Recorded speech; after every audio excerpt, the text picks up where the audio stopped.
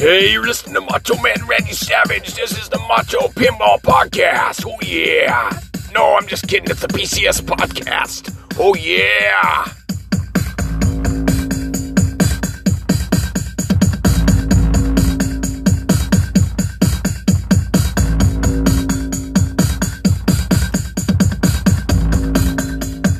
Welcome back. Happy Tuesday. February 18th, 2020. Welcome to the PCS Podcast. Pinball, cool stuff. Everything's happening these days. Things are popping. Things are dropping. That's right. We have just, what is that, one short month until Arcade Expo 6.0. Arcade Expo 6.0 in Banning, California. Another week after that, so 5 weeks from this weekend, we will have TPF. And inevitably, more than one game reveal. Huge time now in pinball. Very, very excited. Extremely excited. Good morning. It's 4 a.m. outside of the LA Fitness, or the Fitness 19 here in Murrieta, California. My name is Ian Rodriguez. Thanks for joining me. We are going to be talking about, of course, the reveals that are coming up. The Arcade Expo 6.0 is an introduction. We are here, waiting for it, counting down the days. I'm selling my Judge Dredd, hopefully soon. I got my laser ball working. Big things are going on. It's really, really awesome. I'm stoked. I got the laser ball working. It was totally my mistake. My 1979 Williams laser ball is now functional. Thank God. I have a beautiful, fully functional wide body from 1979 in my garage. And if you haven't stood next to one of these machines, you really need to. Go find one. Because they are a thing to behold. Have you seen Space Invaders? Have you seen Future Spa, Paragon, Laser Ball? What are a couple other notable gigantic wide bodies? They're about 36 inches wide, which is a good 4 inches wider than your standard JJP or Williams wide body from the 90s. So you're experiencing pinball in a way that's pretty unconventional. But I really love it. I love the game. It's fun. It's simple. It's a great wrinkle to my collection, and I really needed a 70s or 80s System 6, System 7, or System 11 from Williams in my machine collection. And now that I have it, I feel very grateful. So I'm trading out Judge Dredd. Hopefully I'll get us some money for that or some trade for that and have another 80s or 90s Williams, and probably an 80s, I'm hoping. Looking at Firepower, possibly, but I probably told you that already. So today I bought my tickets for Punk in the Park. That's right. The first annual Punk in the Park show is taking place in Oak Canyon Park. That's in Orange County, California, near Irvine Lake. All right, that's in the mountains up by Silverado, by Santiago Canyon Road. It's kind of an awesome spot to have a concert. So they're playing, it's punkinthepark.com. Go check it out. It's my cool stuff topic. I haven't had one in a while, but after I saw the Vandals and NoFX playing Big Bear in September, I could not wait until my next punk show. So I did buy a ticket. It's punkinthepark.com, no spaces. It's going to be like a beer fest / punk show. Starts at about noon, ends at around 10. It is an all-day affair, and there are like 10 punk bands at least playing on 3 stages. Probably 2 stages, but it's going to be a long, fun day, man. I'm so pumped. I like to go to one show per year, and this will be my show for the year, 2020. I like to buy one pinball game, and I like new in box, and I like to have one show per year. So those are my two things per year I like to do, and I'm really excited for it. The Vandals are headlining with Pennywise. The Addicts are going to be there, and a whole slew of other notable bands like Lagwagon. I think Rancid might show up. A bunch of great punk bands from the 90s, and it's going to be a lot of fun. So join me, punkinthepark.com.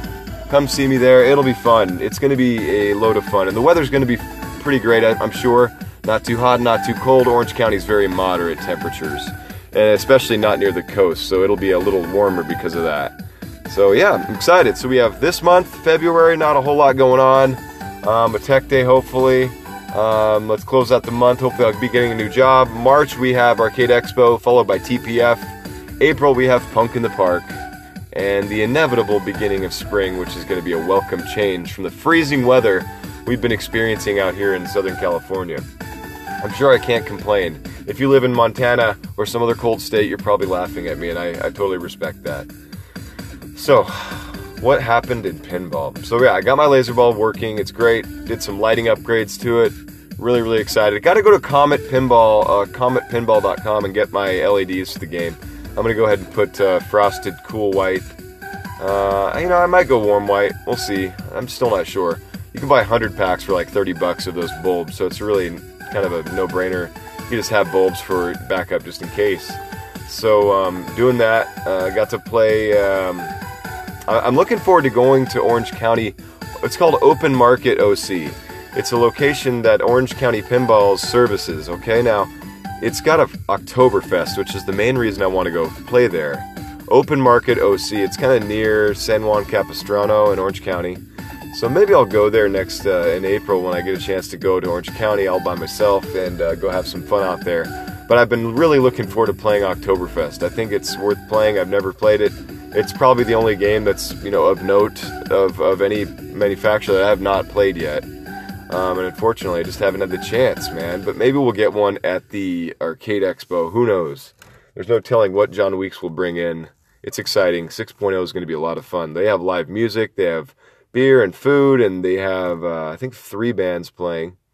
They have Billy Mitchell, and the Kong Off is going to be happening again. That's going to be Kong Off 8, I think it is. So it's going to be action-packed, man. They really run a great show, and I'm looking forward to working there and just helping people have fun. It's really a good time. Really good time. So I was watching Dead Flip, and yes, he did stream the Rick and Morty. Evidently, it's game number 2 on location in Wisconsin somewhere. So there he went, right? What happened? So, the game, they got the great shot, and Dead Flip's excellent stream, and the designer was there, Scott Denisi. And I need to say, I really respect these guys, the designers, Scott Denisi and Elwin and Lawler. I really do. It's impressive to watch how they design games and understand how hard it is. And Scott Denisi showed up, and I think Charlie Emery was there, and Bug, I guess, from Spooky. Dead Flip was helping them do the stream, and they streamed it. So what do we think? So, as we expected, the theme integration is pretty slam dunk. It's kind of a no-brainer. The playfield was also what I expected, I guess. It was really, really fan layout-ish and quite simple.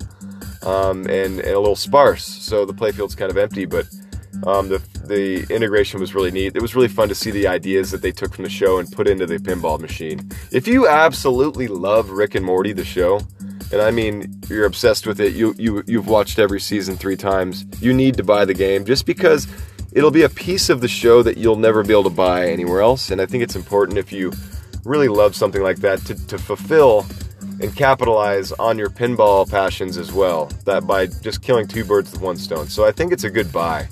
If you're a pinball collector who has a bunch of machines and not terribly interested, it's not so much of a buy because it's a fan layout and it's very basic. I think that the code is really, really immature yet, so we'll see what happens in the future, but it didn't seem chock full of modes. And right now I think they said they only have 2 multi-balls coded into the game, so it's pretty sparse code-wise as well. That's an interesting note. I don't think anybody ever made the garage shot, which is off the upper right flipper into the far left loop, which is kind of a half loop. So that's interesting. That was a topic of conversation on the thread, was whether the shot was too hard or makeable whatsoever. I think it's a very curious topic because it looks to me, and if you take a close look at the stream, you'll see what I mean. It looks to me like it's quite literally off the deepest edge of the tip of the flipper in the upper right flipper. And I mean the very tip of the flipper, all right? So you're shatzing it across the playfield essentially. You're not hitting it off any sort of last third or first or second third of the pinball flipper. You're indeed hitting it off the last eighth of the flipper, which is, as we all know, really, really tough to do. And some of the high-level players can do it with ease, but, some of the mediocre to average players like myself, not so much. It's kind of like shatzing when you tip, pass it to the next flipper through the lane. Very, very hard, very specialized, so I don't know what they're going to do with that. Certainly not going to be changeable after they've got their layout set and everything else. So maybe that shot will just be one of those magic difficult shots that you hit once per 5 or 6 games. Kind of like the SIM card shot on Dialed In, as we all know. I'm not sure. I'm not sure what to say.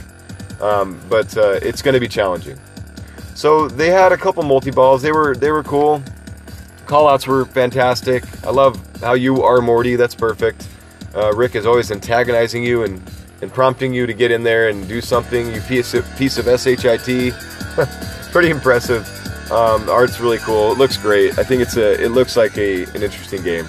But again, the fan layout doesn't create a whole lot of unique opportunities for cool shots. So you're sort of are stuck in the one upper right flipper loop, which is cool. Kind of like the maiden loop. The rest of the game is pretty much just right in front of you. So we'll see how the code develops. We'll see how popular this game is after it's really released. But right now they've probably only made 15 games, so only a limited number of people have them. And that's the way it is. So we'll see what happens. Hopefully the Arcade Expo 7.0 will have one. I know they probably don't have one on order for this year, but it's my hope that next year they'll have one at the museum and we all can enjoy it there. Alright? People have been talking about GNR. So Guns N' Roses, of course, the next title from JJP. And the timing of the release, and I've already mentioned, I think it won't happen at TPF, rather before or after. We're really hoping for before. But evidently, man, Eric Minier's got some incredible tricks up his sleeve for this game.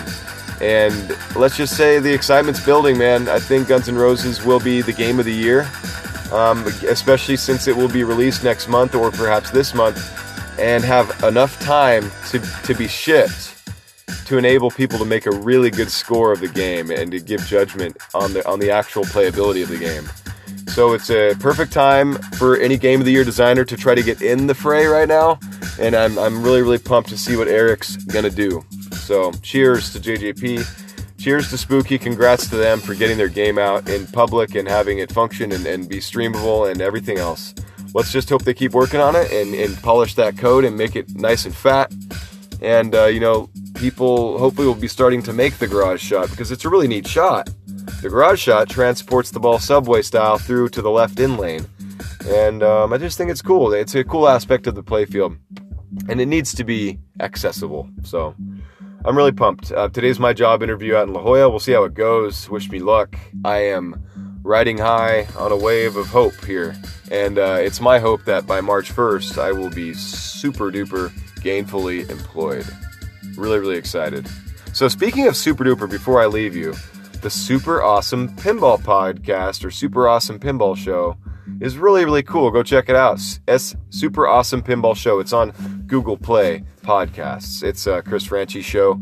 He runs it with Ed Vanderbeen, the guy who runs TPF, and they do a great job. Really, really cool show. I think it might be my second favorite, possibly tied for first with Kaneda.